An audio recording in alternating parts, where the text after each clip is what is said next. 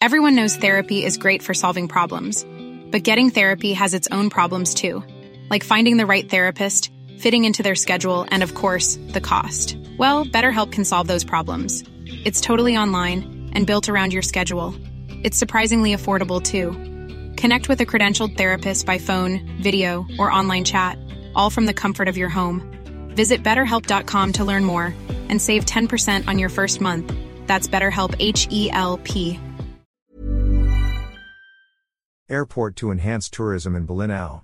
Bolinao, Pangasinan. The tourism industry of this picturesque town in the west coast of Luzon is excited about the recent announcement of Pangasinan Governor Ramon Gaico III that an airport will soon rise here. It will mean more tourists will be coming to this town, said Ronnie Torres, Vice President of the Bolinao Business Tourism Association, TOA, in an interview over the weekend. TOA is a group composed of about 150 owners of restaurants, resorts, hotels, transient houses, and other tourism-related establishments in this town.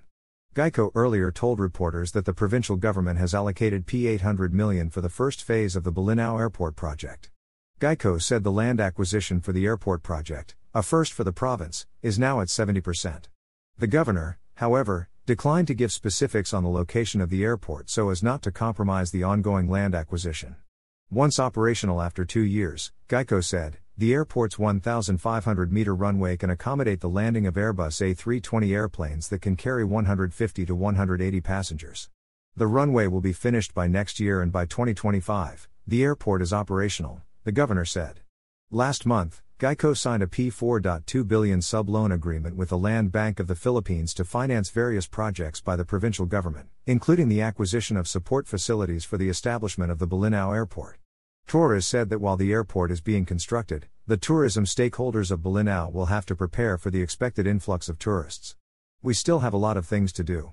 We have to improve the carrying capacity of our sites to decongest tourist traffic, Torres said. Torres cited as an example the Pitar Beach, which, he said, is one of the favorite spots for tourists in Bolinao. We have to develop more tourism sites to accommodate more tourists, Torres said.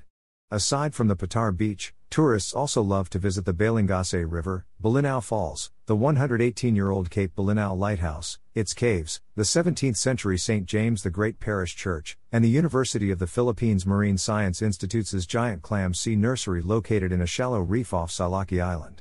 Last week, Geico said he was considering having a regular commercial seaplane flight from Metro Manila to visit the 100 Islands National Park in Alaminos City. We're thinking of ways to connect the province to the central business district in Metro Manila while we do not yet have an airport in Bolinao and Alaminos, said Geico.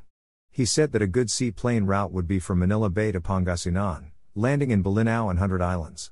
These flights will be good for our tourism and people's daily commute, especially those who have to go back and forth from Pangasinan to Manila, Geico said. It's just 40 minutes, so it will save you a lot of time, he added. A seaplane can accommodate 8 to 10 passengers. We are now trying to convince the operator, Geico said. Geico and his father, Pangasinan 5th District Representative Ramon Geico Jr., and Pangasinan 1st District Representative Arthur Celeste took a test flight from Lingayen to Alaminos and from Alaminos to Bolinao. The test flight was successful. There are initial hurdles, of course, said Geico, who is also a pilot. He said sea condition is one of the primary considerations in operating an amphibious plane.